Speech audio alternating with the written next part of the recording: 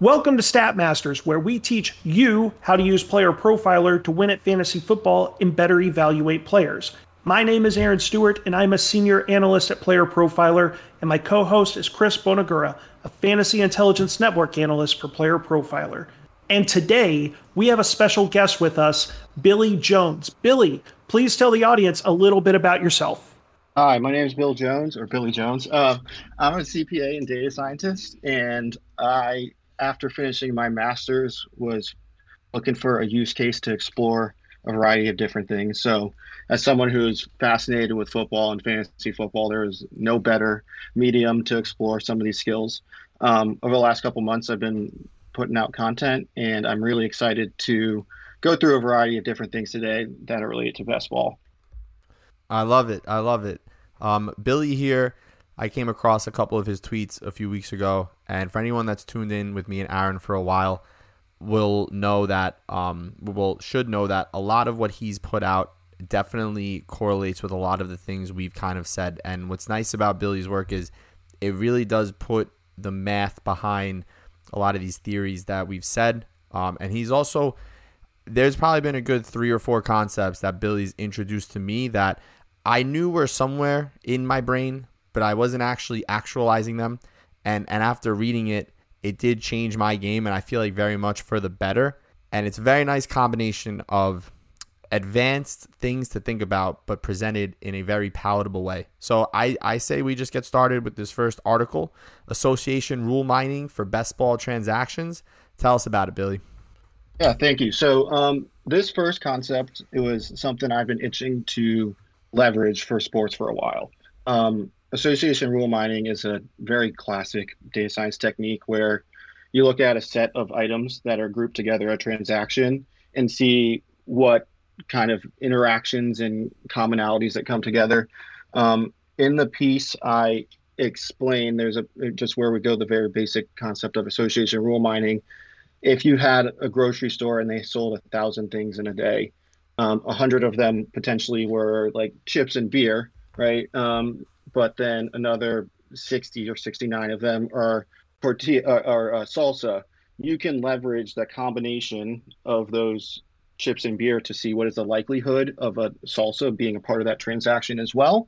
And it really was used when grocery stores were designing how to places things together to get, okay, these items and these items are highly purchased together. We maybe want to put them close to each other, or we put them far apart and have people walk through the store appropriately. So when I was trying to figure out how to leverage this really cool method, I thought this was an obvious use for best ball when you think about each draft as a transaction. There are 18 picks. There are players that are in combination going to either have advanced or not advanced. So we commonly see advance rates for individual players. By using this method, we're going to be able to see advance rates in combination of players, which is really pretty powerful. Example that you see leveraged in the piece is the Lamar Jackson and Mark Andrews and how they combine as like a leverage piece rather than just if you're looking at them individually, which is a really powerful way to look at combinations. So that was the methodology, is how we were going about with this. And then in the data, we looked at what were the best advance rates by 1-player rules and the worst then 2-player rules, so combinations of just singular stacks, and then 3-player rules, so 3 players combined together, and looking at which were the most common and how those advanced, as well as just the pure highest advance rate combinations as well. It was actually quite fascinating because we all see the single player advance rates, but the combinatorial advance rates really kind of stood out because when you hit on 2 or 3 players in a draft, your advance rates can go nuclear. As we saw on the tweet, the best, we always know that picking the best players is what we need to do to advance, but it really isn't 18 of the best players. It's 2 or 3 of the correct picks, and everything else is a structure that really is set up for the playoffs. But the regular season advance rate really can get up into that 50, 60, 70% for when certain players are combined together. For example, Josh Jacobs and Tyreek Hill last year got through at a 73% rate. No matter what else happened with the roster, that those 2 points pushed you through, which was fascinating. Another amazing point that I saw from this is when we get to those three-player stacks, how not the most common three-player stacks had really low ceiling on terms of advance rate. Of the top 20 or 25, we didn't really see anything go nuclear. The best we saw was really came from Josh Allen, Stephon Diggs, or Trevor Lawrence, and then stacking up Christian Kirk and Evan Ingram. But we didn't really see anything go out of control. Where we saw really nuclear advance rates is with the more uncommon pairings. And why that happens, I got a lot of different theories. But I really think that the overstacking is something that I'm seeing a lot of. And I think that this kind of puts into question the overstacking of teams, especially with expensive picks, that you're kind of limiting that the true like nuclear potential of teams to get through. So fascinating piece here that I kind of went through, and I enjoyed leveraging a data science technique that wasn't like an obvious fit into the sports world. No, this is great stuff. It's something that makes sense, and that when asked the last few months about stacking and such, I've always said, like, listen, like, stacking the same team, what benefit are you really getting from having a quarterback and all three receivers?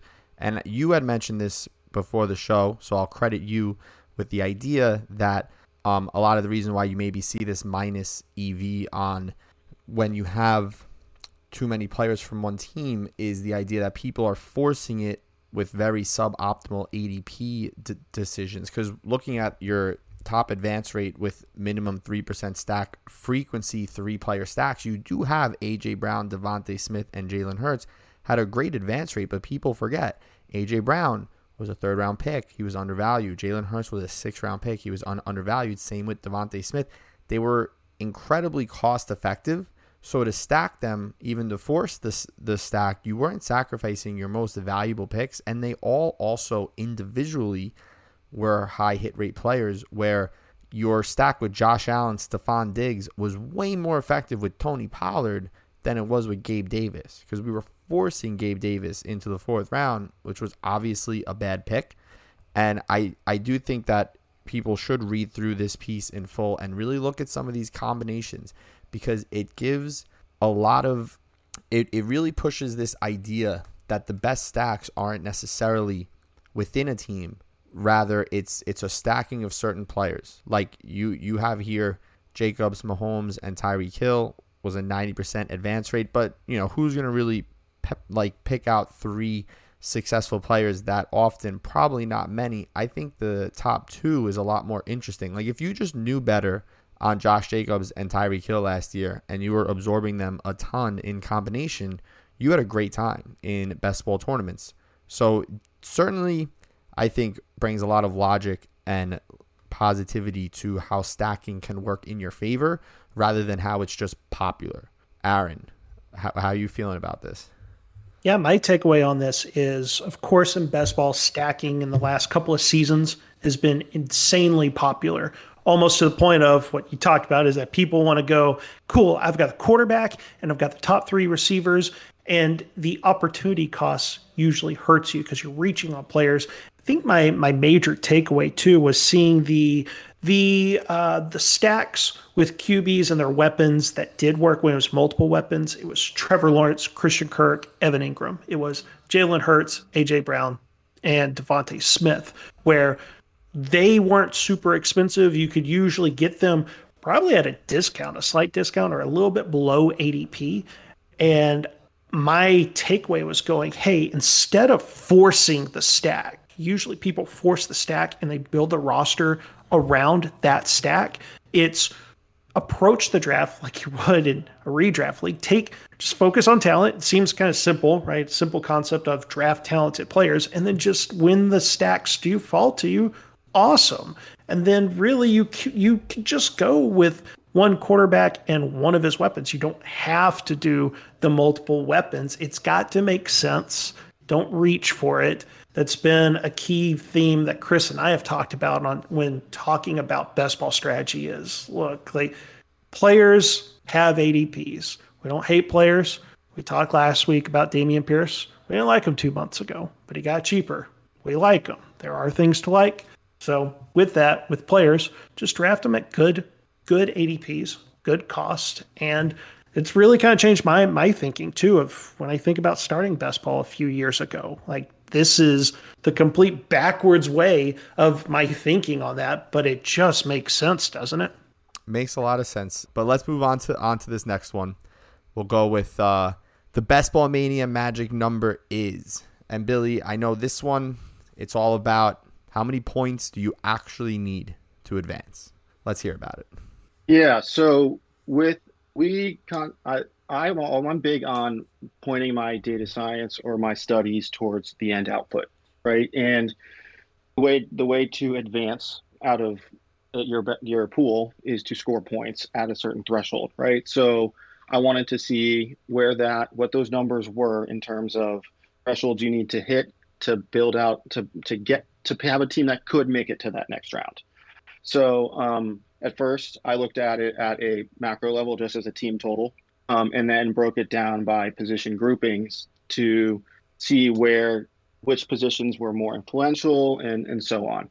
So what I found was that at a team total level, the minimum threshold you're going to need to be in somewhat of contention, 1,600 points across the entire season. To really have a chance, you're looking at like 1,700, and if you're at 1,800, you're through.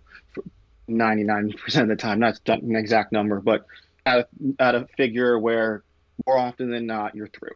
And those distributions, there is definitely a window where it's a little sketchy, but you get these figures held at BBM2 and BBM3 to where these 1,600, 1,700 numbers were getting you through year over year.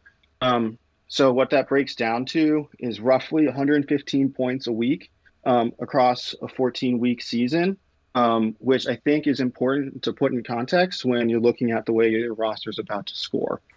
Then I broke it down by position, starting off with quarterbacks. It's interesting to see that in BBM2, we definitely didn't see the crazy shift towards how powerful the elite quarterbacks were, because in BBM3, we saw a massive shift in the distribution where those elite, the teams that scored a lot of points at the quarterback position were also really advancing at a much higher rate. You can see a big blip in that distribution, whereas the BBM2 distribution is more of just a slight shift. Then when you move down to the tight end position, no shock to anyone, scoring distributions, they're almost identical from teams that advanced that didn't advance. Very, very, very minor shift towards those teams that were advanced to the playoffs. And this really shows that you have those elite tight ends. They can be an awesome lever to set up for the playoffs, but they don't inherently help you advance to the playoffs. So there is some detriment there, or non-benefit that comes to your team when it comes to your tight end scoring, which these scoring distributions really help to visualize and show. Then I looked at the wide receiver and running back position together because I really think of them as these positions that work in tandem, right? Those onesie positions, you have a single player that you're a single roster spot that you're filling, and you will build a room to fill those, but you're really still individually you're playing an individual player. Whereas these running back and wide receiver positions, since you're playing multiple players each week, the rooms that you set up and the scoring that you set up that you get from those rooms is going to be impacted based on how your roster is constructed. So I wanted to look at them together. Again, what we saw here is pretty notable shifts on the teams that were able to make it to the playoffs, had much higher scoring. And I did present distributions here, but I also presented it in a scatter plot, which I thought was particularly interesting, where you could see that you can build it differently. You can have running backs that cook. You can have wide receivers that cook. There's different ways to get to that number, but you ultimately did need to get to a common number together. And that common number as a total is about 1,200 points, and roughly equates to 85 points per week, which so 85 points from your positional players, and then your 30 points roughly a week from your onesies, which seems obtainable, but that's your bare minimum got it to be able to get there. So across your two running backs, three receivers, and a flex spot, you're really going to have to pull about 14, 15 points a game per position. And that's interesting context when looking at like how you're going to put a team together and have all these high boom players and having some also players as well. It's an interesting way to like think about building position rooms rather than individual players picks. So that was that piece. Yeah. No, yeah, it's very interesting context to look at. I like that you did it year to year. It is something I've said for a long time, that advancing teams have a certain level of quarterback floor, because if you think about it, there's going to be 5 or 6 quarterbacks that really just dominate scoring, and then you can make combinations of cheaper quarterbacks that also accomplish that scoring, but you're not even necessarily competing for your 12-team division to advance if you're already behind at quarterback. And it's very interesting to see year to year. I think a big reason why you see this dip is because last year middle quarterback was just absolutely the worst thing. So you lost Lamar. He basically had a useless year for you. And then every single quarterback after Hurts until Fields seemingly busted. I mean, Tom Brady couldn't play anymore. Aaron Rodgers wasn't helpful. Matthew Stafford dropped off. Russell Wilson dropped off.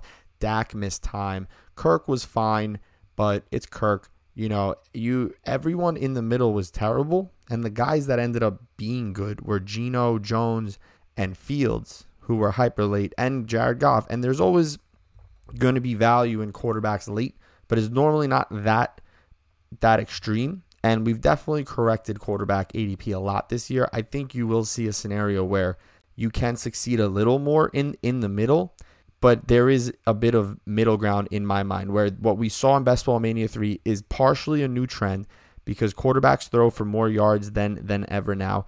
The amount of quarterbacks throwing for over 3,500 yards is far more than decades past. And you have so many mobile quarterbacks. But because there's so many options too, it definitely levels out a bit. And we've been saying for years, like, if you're going to have any position be subpar, it's tight end. You see plenty of teams that advance with awful tight end rooms. And like you said, and you do have another piece that brings credit to it, the elite tight end gives you leverage in the 3 playoff rounds, because elite tight ends so often find themselves top 5 in scoring, where your non-elite tight end is going to have spikes, but they're typically not chained. But when it comes to over 14 weeks, most tight ends will help you get there. And the 15 points per week from each player at receiver and running back is a very interesting point of view, and I think it really hammers down the idea of not overstacking one of those positions. You don't need 6 receivers through 6 rounds. You don't need 4 running backs through 4 rounds. You need to fill those other spots too. Yeah, and a lot of times people will focus on a roster build. This is a 2 quarterback, 5 running back, blah blah blah type build, right? They think too much about how they will divide those 18 rounds into the 4 positions. And I liked the visuals. We're huge on that with Stat Masters, of showing the visuals. And this helps. I think you had mentioned this maybe towards the end of the article, of going, hey, instead of focusing on like the team structure, the roster construction, that really what you need to do in looking at these graphs is go, how do my position rooms look? When you talked about the 1,200 points between 2 running backs, 3 receivers, and a flex spot over 14 weeks, 85 points, that's about 14 points per player, is sitting there going in your draft, hey, am I hitting that from each of my spots? Or maybe, when you get towards the tail end of the draft, like, instead of going, I need a running back, or I need a receiver, just looking at those positions combined and going, which guy is going to make sense with this current team build that I'm going, that can help me accomplish what I need to get in terms of points. And yeah, with tight ends, we will get into that a little later, but yeah, the top tight ends, a little bit of a tricky game to play. Like, it's the one position that Definitely doesn't help you advance the most out of the three, but we'll get into it for the playoffs. Like it's if you play your cards right, it can help. But yeah, just another way of thinking of best ball in a different, more advanced way. And yet, funny enough, with the visuals, a simplistic way that makes sense. Like best ball is all about points. Literally on Player Profiler, players have an advanced stat called best ball points added. Yeah, and I like too how a lot of these concepts work in theory because work in conjunction with one another. Because if you think about the last article, one of the very high advance rate 3-player stacks was Mahomes, Hill, and Jacobs, right? If you had those three, you were advancing at a high rate. And then when you look at this article, logically, it makes sense. Mahomes scored 423 fantasy points. He alone filled your quarterback advance rate. And most weeks, Jacobs and Hill combined for about 40 to 50 fantasy points. 2 players were essentially filling 3 of your 15 point per week spots in this combined running back wide receiver grouping. You got a massive edge. So I definitely enjoy the 2 so far. We'll check out this third one. We have which positions sizzled during Best Ball Summer 21 and 22. Billy, let's hear all about it. Yeah, we'll move through this one kind of quickly. This one for me was a fun exercise as well as we're looking at that binary outcome of did I or did I not advance. So very easy way to look at a binary outcome is through logistic regression, where you would pass in a couple different variables, and then look at how does that stack up as in terms of did it 0, not 1, did it pass, get it through. So using logistic regression, what I did is looked at by position scoring and which positions had the most impact. And it turned out that actually all positions were relevant and impactful as a singular individually significant statistically. Mouthful. And so as what they are broken down individually, all important. But when you combine them in their interaction, so just when you combined 2 running back and receiver, and you missed on the other 2, there was nothing there. There's no combination of you hit on these 2 positions, you punt the other 2, it's going to work and get you through. That wasn't what I found. But I did find when you hit on 3 and punted a position, you're actually able to, that was statistically significant in terms of advancement, which again kind of adds on to what we have been talking about previously about roster construction and building out important big rooms that can get you through to those later rounds. So this was a fun one for me, more of a math driven conversation, but adding on to what we've been working through so far. Yeah, I think it builds further into that idea that you can have a weak tight end room and be fine. Last year, you would have seen an exaggeration in like a 0 RB methodology. And I think the way ADP is shaking out, we can take this and move forward and say, hey, because they're all so expensive, maybe I don't need to overstuff receiver into my early team if I can have really good running backs and security at quarterback and tight end. I like the idea that you're not going to hit on all 4 positions, but you hit on 3, you'll probably make it.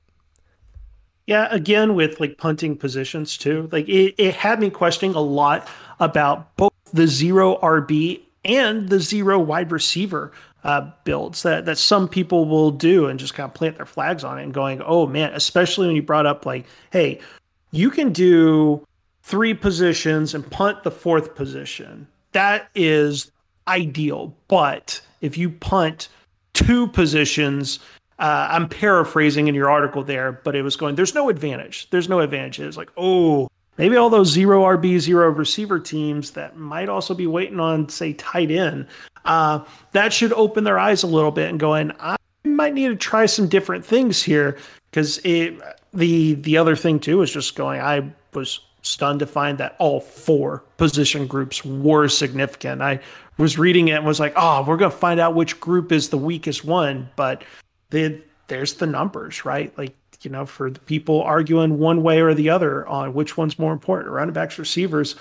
Billy's article here, like they're all important. You have to have balance. And yeah, Chris, as you mentioned too, Like with the recent trend we're seeing with receiver ADPs that we covered on the last Statmaster show with wide receivers going up, it's okay to pivot, get a running back that would normally be going around earlier there. Like they're equally important for your teams.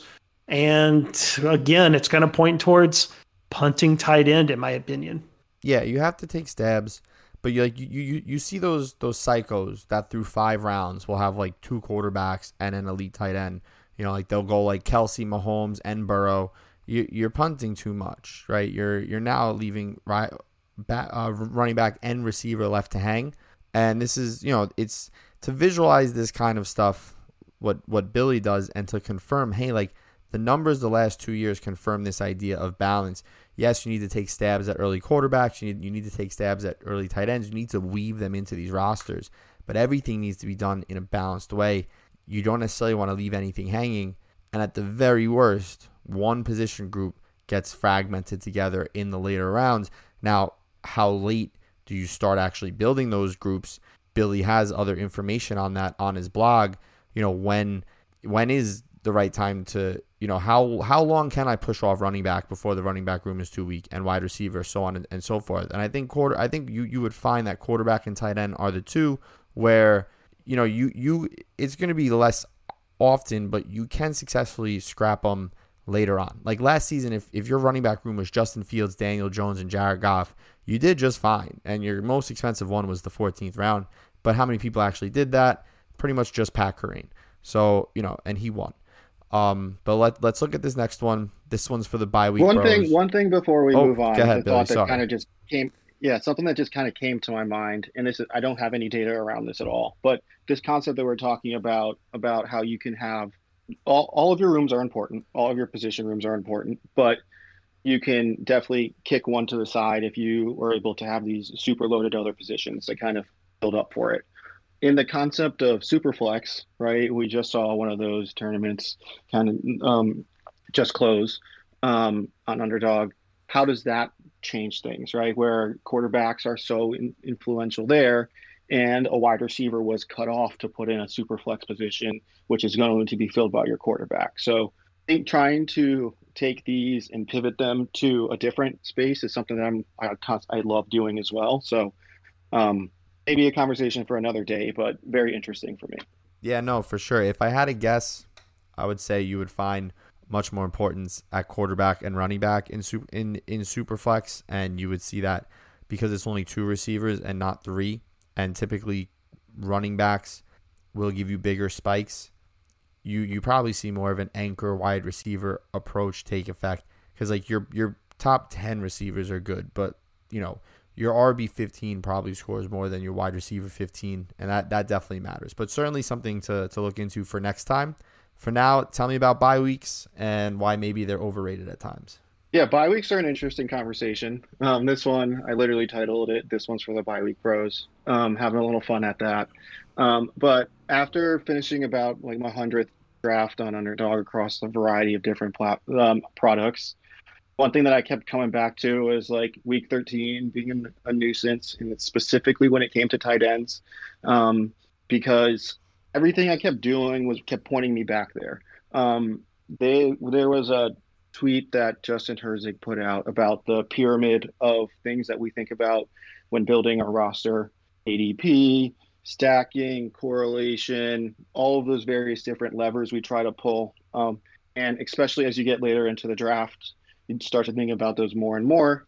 And while I kept doing that, it kept pointing me at week 13 as I tried to fill out my tight ends later. So I kind of wanted to talk about that. It is interesting the way that they've set up. The NFL has the bye weeks this year. Week 13 has the Ravens, the Bills, the Bears, the Raiders, the Vikings, and the Giants. Some juicy players on that week, especially when you think about the tight end position too. So really wanted to kind of just talk about what I'm thinking about now. So for me, this really is thinking about like, how do I solve the puzzle? First step would be to understand who's relevant and kind of into that being kind of who's going to get you stuck in that week 13 conundrum. So all of the player teams that we listed earlier, plus their bringbacks. So if you put a Dolphin on the roster, and you're thinking of trying to get a bring back later at that tight end position, and you've already filled out a week 13 tight end. Um, Isaiah Likely is probably not a good fit if you're going to try to fill for that bye week, right? And so I just kept coming back into that situation where the Ravens play the Dolphins, the Vikings play the Packers, the Giants play the Rams, and so on, to where there's this. It's a juicy set of people, team players that kind of point you towards week 13. So step one would be knowing who everyone is, and that kind of gets you towards that. Step two would be knowing what outs you have. So thinking about when this is going to come into the situation, like thinking about where else your roster is set up, what other players might be fitting in there. If you're listening to this call right now or on this listening to this right now, you're a bit of a degenerate like I am, and you probably have gotten into the depths of all of these drafts and know where players fall. So you should be able to be proactively seeing things happen. Um, so that's one thing, is just knowing these outs and proactively knowing your outs and knowing how to get there. And then the second part is just like knowing it's okay to accept a bye week loss at a position that isn't likely to be super fruitful, and it's later in the draft. If there's a huge ADP grab that you can get, take it, right? There's huge value there, potentially on every other week. Also, if you think that that's likely to set up some uniqueness in the playoffs, if other people are thinking the same way and they're just like, I don't want to buy. So that's something that we are accepting of as well. And the final piece of this is like knowing that other people are likely going to try to avoid their buys as well. And if you see someone with a week 13 tight end, you probably can push it around the corner and get a little, just a half round or 2, 3, 4 pick value. But if you do that proactively on drafts, those little incremental values of getting the guy that you want on the front end of the turn or on the back end of the turn is super significant across the draft and across 150 drafts. So just these little micro edges that we can get are things that we should be talking about and leveraging up. Yeah, there's a ton here that's definitely impactful. The grouping of week 13 bye week tight ends is a plague on all of us because we've all done it. We all have Hawkinson and we forget, and we see Cole Kmet fall 20 spots past ADP and we're like, what great value. Let me get my tight end too. And then you look and you're like, oh, they're both bye week 13. I've just ruined this whole roster. But I do think eating a bye week at tight end is fine. And it can definitely work. I had a team recently that I almost never do this, but both ADPs ended up being so cheap that I ended up with Hawkinson and Waller, both of them like 2 rounds after ADP. It's a very unique team at the very least, but they're both by 13, and it's brutal. And I'm just hoping that they're so good the rest of the other 16 weeks that it doesn't matter, right? It doesn't matter. I'm going to take a straight 0 that week. It's something me and Aaron actually joked about last year because I've always said that if you take Kelsey or Mark Andrews, more specifically last year when you were taking Andrews in like the mid-second, now he's around cheaper, to a degree, the bet you're making, like Travis Kelsey scored 260 fantasy points last year. If you're taking him where he's going now, you're betting he's going to do it again, which theoretically is possible. You don't need another tight end if he's going to do it again and be worth that first round pick. And this is under the assumption you're drafting 150 teams to max out a tournament. The 0 on the bye week's really not going to matter. And let's say you do it correctly and draft a super cheap guy like a Luke Musgrave who has upside. What if he only scores 2 fantasy points on Kelsey's bye week? It did nothing for you anyway, and it burned a roster spot. Funny enough, I convinced Aaron to do this with a team last year, or it might have been 2 years ago, where he took Kelsey, and with his last round pick, he was going to take Mo Alley-Cox. And I was like, Mo Alley-Cox is going to do absolutely nothing for you. Take any other position. And it just so happened that year, on Travis Kelsey's bye week, Mo Alley-Cox caught 2 touchdowns. And the minute it happened, I texted Aaron, and I was just like, I'm so sorry, man. But the chances of that happening again, slim to none. And it's definitely, I'm going to say, one of the more impactful things that will influence the tight end position this year will be navigating that round 6 and that round 13. I'm sorry, that week 13 and that what is it, week 8 bye. Those are definitely rough groupings for a position with so few players. Yeah, and to go with this, is like the Sorry. Travis Kelce is the perfect example too. It's like this year in particular, best believe the teams that I have taken Kelce because he's going as like pick 5, pick 6, right? If I'm drafting him, I'm not drafting another tight end, and it does kind of go hand in hand with the scoring distributions by position group, right? Like if I got Kelce, I'm like, cool, awesome. I've got the points that I need from tight end plus a little bit more, hopefully, in a perfect world. But going, yeah, I might need a little bit more for wide receivers and running backs because of the opportunity cost of taking Kelce in round 1. So, yeah, those Kelce teams, it's the only tight end because I'd rather use another spot on the much more valuable running back or wide receivers that can maybe help me get up to that 14 points per player that I need for the rest of the spots there. It's embrace it, right? Like years ago, bye weeks and just regular redraft, right? People would freak out about bye weeks, but there's so much like my thinking in those leagues was going like that's 8 weeks away. There's so much that can happen. Injuries, blah, blah, blah, all this stuff, right? Can't worry about bye weeks. And we should adopt that in best ball as well of going like what's the point? Like getting minimal production from a backup tight end for 1 week, like it really doesn't move the needle much, especially when we look at just points scored above like average for the position groups. Like tight ends score the fewest points above replacement, right? Compared to QBs, running backs, receivers. So embrace the zero, especially in tournaments. That's the key thing. Tournaments, big tournaments where you're maxing out entries, embrace it. Yeah, I still definitely like taking a second tight end, but hyper cheap because there's always they can slide into flex. It's gonna be very slim, but any tight end theoretically can have a 2-touchdown week, and a 2-touchdown week for any player is gonna be a pretty good fantasy week. But yeah, certainly I think the natural evolution of this would be to look at clusters of bye weeks in like your receivers and running backs. Like if I draft 7 total receivers and 5 of them have the same bye, does that ruin me? Or I guess a simpler version, you gave us an article, Billy, we already went through it with what's kind of the median scoring you need to be relevant each week. But of course, every grouping of 12 is different and you're not always going to hit that median scoring. It would be interesting to see what like a catastrophic floor is. Like if you have you can score 140 points every week the whole season, but if you score 40 points total 1 week, there's 0% chance you're going to win. It would be very interesting to kind of see like what's the minimum threshold of even 1 week under this number has just cratered your chances, because I think that would kind of then give you an idea into a logical conclusion for spreading around your team bye weeks. I don't know if that is something that you would be into. Yeah, I'm interested in every study.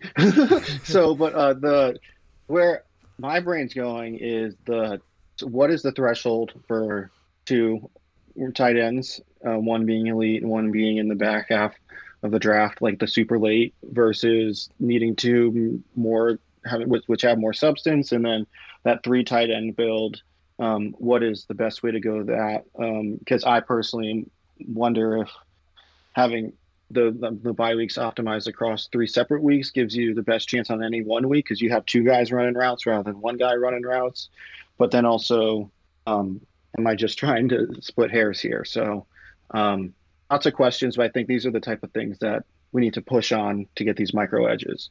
Yeah, if I had to guess, I would say it's splitting hairs, because I'm always going to go back to most tight ends are so dependent on a touchdown that like to shove in that 3rd tight end, the chances of them really, or let's say to avoid a guy, let's say you're going to draft 3 tight ends for sure, right? And you've already drafted Kmet, and then you end up with Higbee, and now you're late and you really want like Michael Mayer, but he has the same bye week as Kmet. I wouldn't dodge him, right? Because the chances that just because you added, let's say, I'll go back to Musgrave instead, or let's say like Mike Gesicki or Trey McBride, any of these guys that go around him, just because they don't have that week 13 bye, even if you have Gesicki and Higbee, there's still a good chance neither of them exceed 5 points. And then what was the point? You could have just taken the guy that you think, hey, like if you like, I really believe in Michael Mayer. Like This guy was an early second round pick to a team that desperately needs a tight end and has plenty of vacated targets. He's a way better value than Dalton Kincaid. The difference in their cost makes no sense. This guy can easily score 110 fantasy points as a rookie. Why not draft him? And I would prefer him in that scenario to a Mike Gesicki, a guy that's on a really boring Patriots offense, right?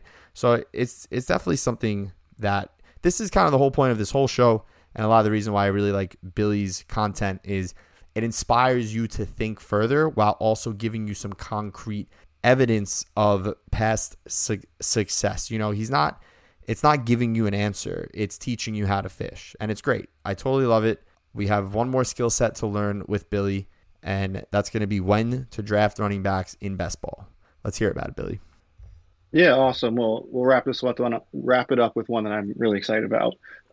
So I haven't put this one out on Twitter yet. It will be going out this week, but this one was inspired from Hayden Wink's piece, which he was about when is it most optimal to draft a running back in best ball, which I thought was awesome, where he looked at the 0 RB, 1 RB, and like how many cumulative running backs you've drafted at any one point and what the average points were at by that team.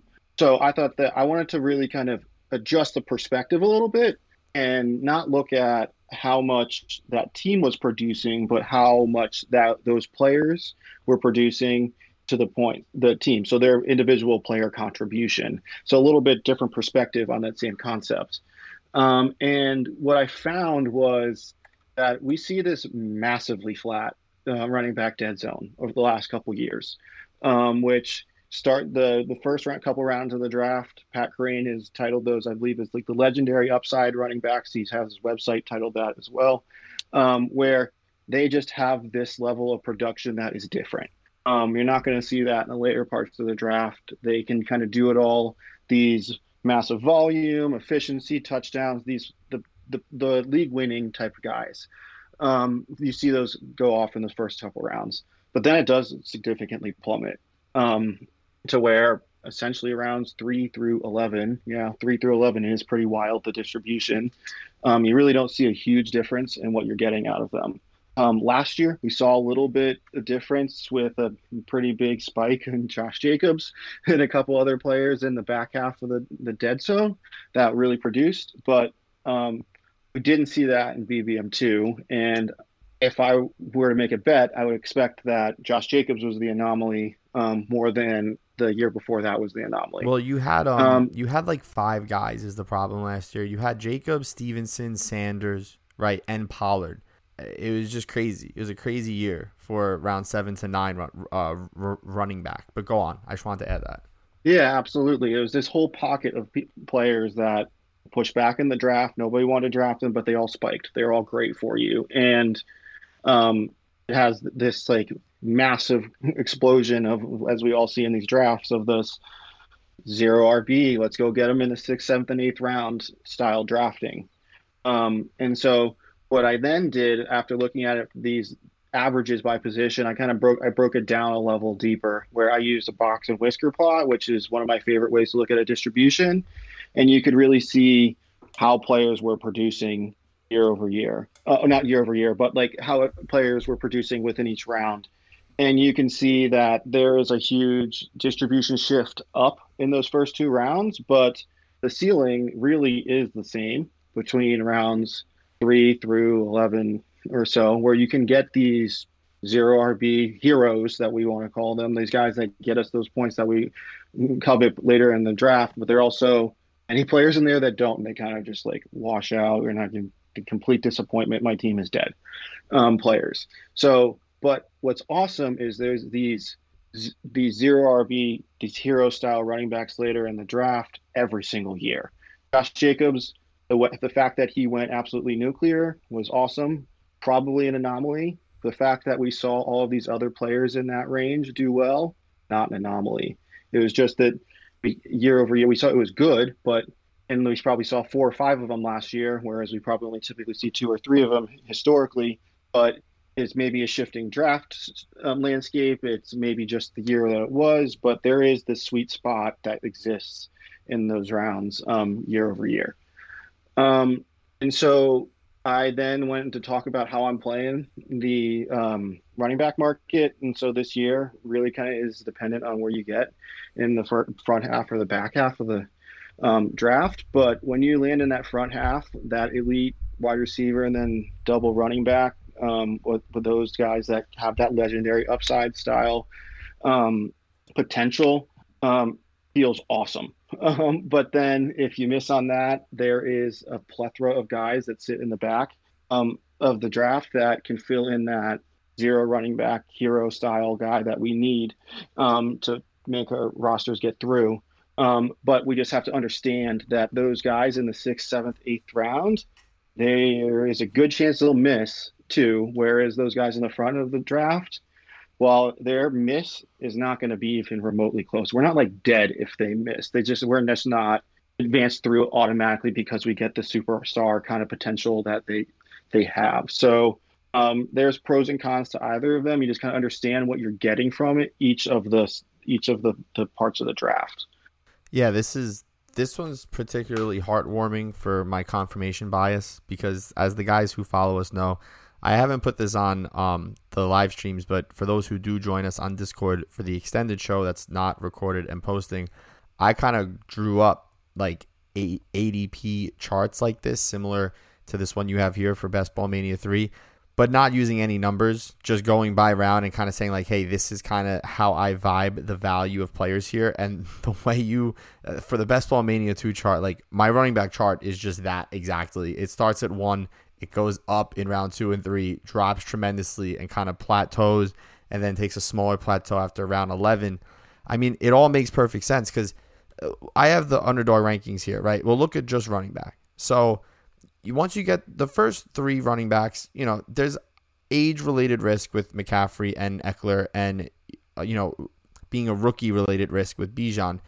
But once you get past them, I mean, you have like 8 bullets at potential RB1s overall, everyone from like Chubb through Breece Hall. And then, when you get after them, you're kind of just projecting volume and you can find the same volume for 8 rounds. Like I recently went through all the team data from last year, the year before, and was looking like, hey, like projectable volume. If we're projecting 250 carries plus for Travis Etienne, right? You're projecting the same for Mixon or more, probably less for Walker. You're projecting 250 to 300 carries for Dobbins, for Madison, but then you keep going down. Pacheco probably earns 220 carries. Rashad White projects for 250 carries. James Conner projects for 250 carries.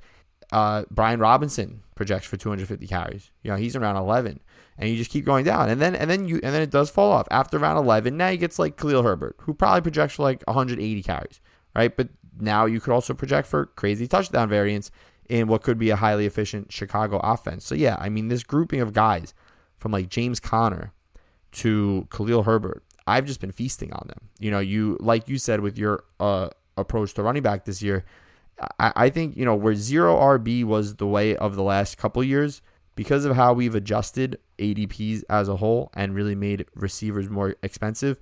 I think we're gonna find the hero RB, the anchor RB making a resurgence this year where it's like, hey, like get one of these guys in this range of Chubb to Hall. And then, you can really just start feasting once you hit like David Montgomery onward.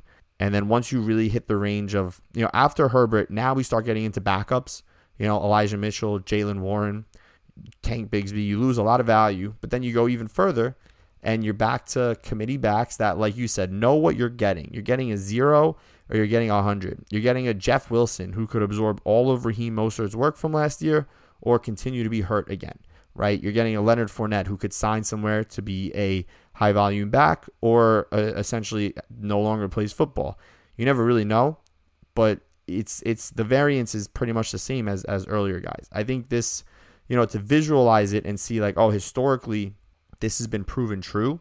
And I think next year the graph will look similar, but just shifted back 2 rounds because all the ADPs have shifted back 2 rounds. So just adjust, take the historical data, look at the current ADPs, project forward.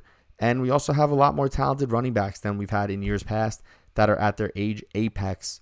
So, I think we'll see running back separate a little less than it has in years past. Like, yeah, your top 6 are going to be great, but like running back 6 through 20, you're not really seeing a difference where, like you said, Josh Jacobs really drove that outlier, and you've pretty much always had the Miles Sanders, the Ramondre Stevenson, so on and so forth.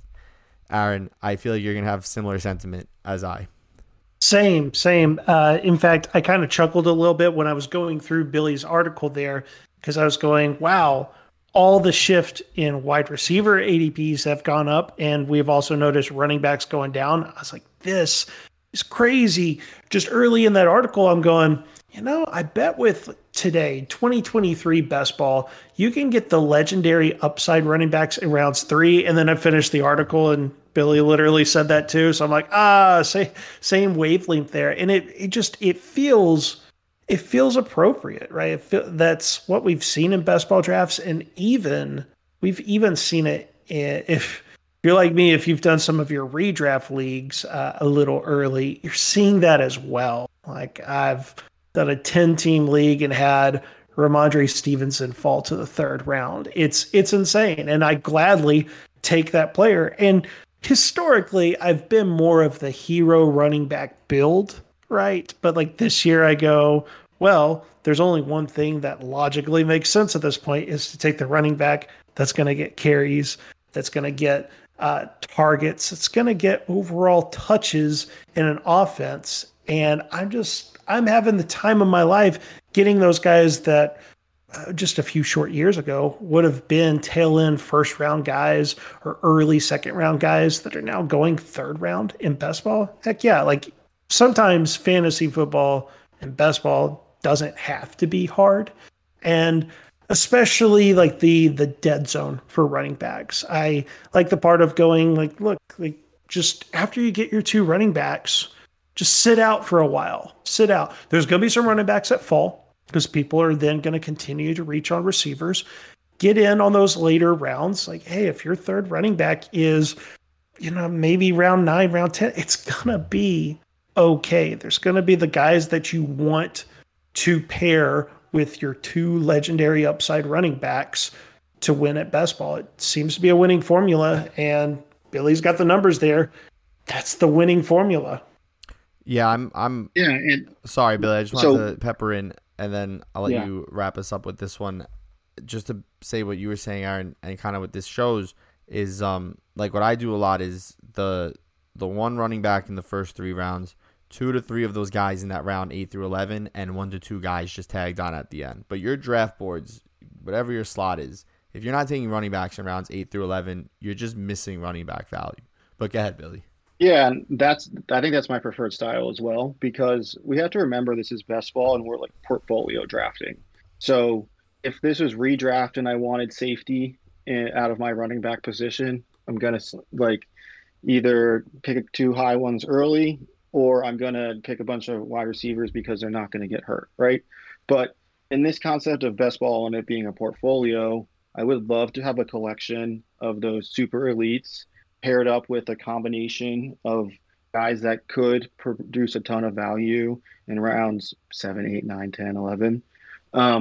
And whenever I understand that not all of them are going to hit, but when it does hit, I'm gaining so much value that I do have a real shot at taking down a title.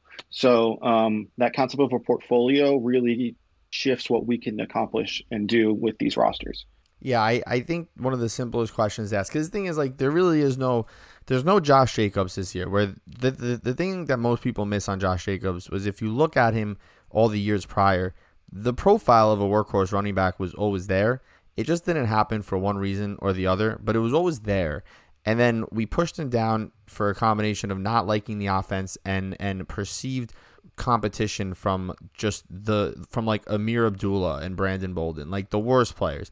And then to get, Josh Jacobs' workload last year of over 300 carries and over 60 targets, that's a monster workload. The only guy this year, and you also have to pepper in, Josh Jacobs was in the peak of his career, prime age. So the only person really that kind of fits that mold is Najee Harris. But like he's a 3-4 turn player. And Najee Harris, it could certainly be in a Josh Jacobs situation where he's in the peak of his career. He's going to get all the volume. People think Jalen Warren is touch competition, but he's not really. But you're not getting the same discount as you had with Josh Jacobs. So then you just have to look to the simpler approach of, for whatever role we essentially project for this player, if they stay healthy, is it 250 carries and 50 targets? 250 carries and 50 targets is like mid RB2 volume, and it's very obtainable even for non-talented players. And maybe they don't get the 50 targets, but if they get 280 carries and like 40, 30 targets, it's still relatively the same. And, a lot of these guys in round 5 do that. Like Alexander Madison projects for that. And he was one of my favorite players in the 7th round. In the 5th round, I pretty much never draft him anymore. Because again, you can project that for a lot of these guys. You can still project that for David Montgomery, even though it's gross. For Rachaad White, James Conner, like I said, Brian Robinson, just go down the list. Even Samaje Perine to a degree, but I doubt it. You have a lot of options. Even not as much volume, but even Damian Harris. I mean, if he just slides into Devin Singletary's role, Devin Singletary had 180 carries and 50 targets last year. He was used. I mean, he was the primary back there, and he was a value at cost. So, yeah, I think running back, much like tight end, is a much more solved equation in regards to when do we draft them. And like you said, Billy, this is a game of exposure. Understand where to draft them, have exposure, and then let variance take the wheel.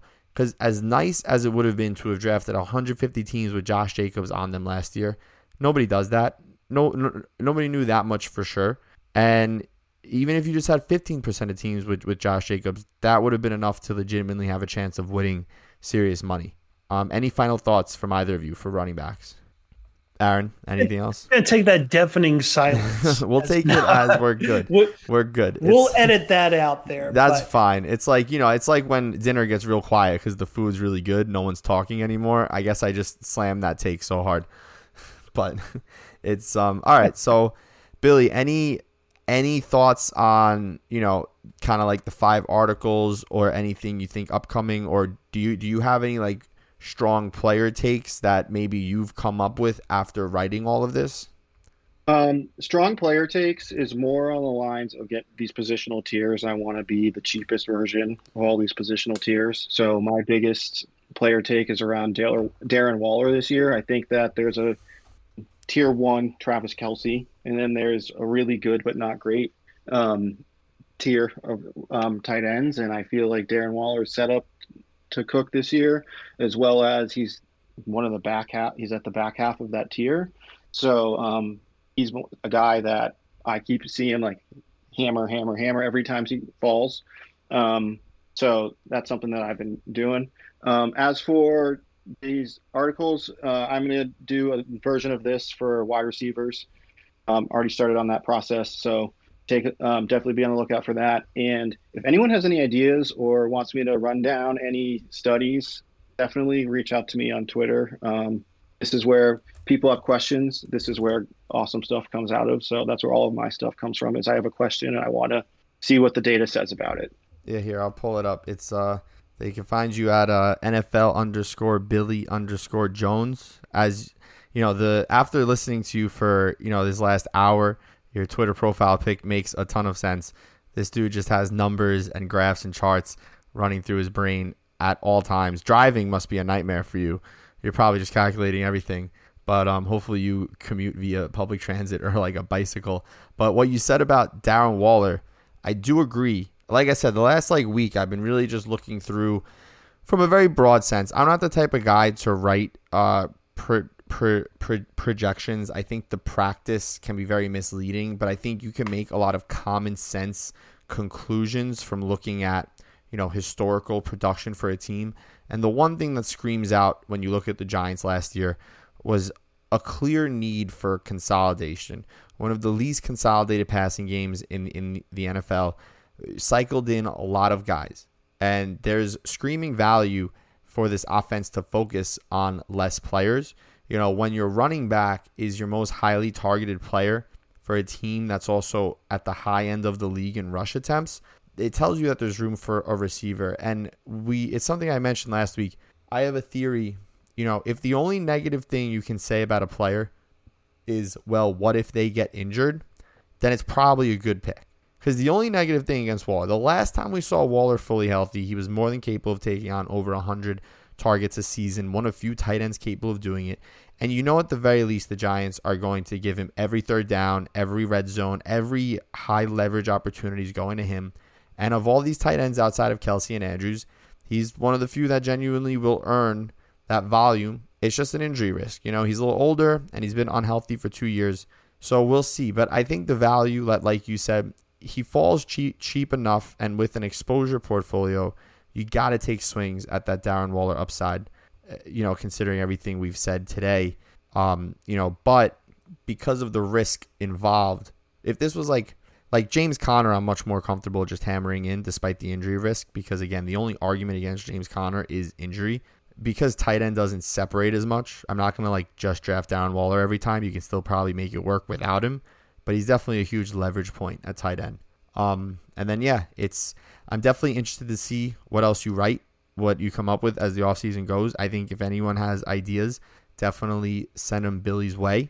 He's made some very good stuff. Aaron, any final thoughts on the information Billy's provided us?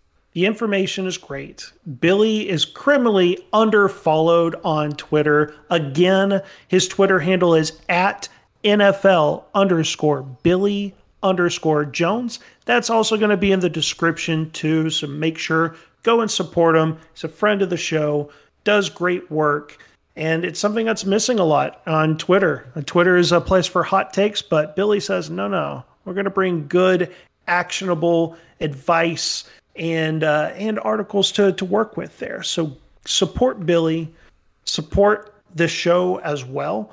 If you're listening to it on YouTube, make sure that you like this video and comment what you liked about what Billy had to say. Comment if there's something you disagree with. We're all about conversations here.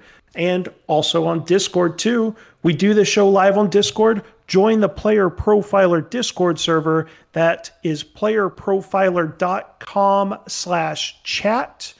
You'll be able to join the Discord server. We have conversations. We'll take questions from people after the show. And is there anything else, Billy, that you want to mention before we end this show? No, this was perfect. You got it all. Perfect. So from Chris, from Aaron, and from our guest Billy, we bid you adieu. Until next time.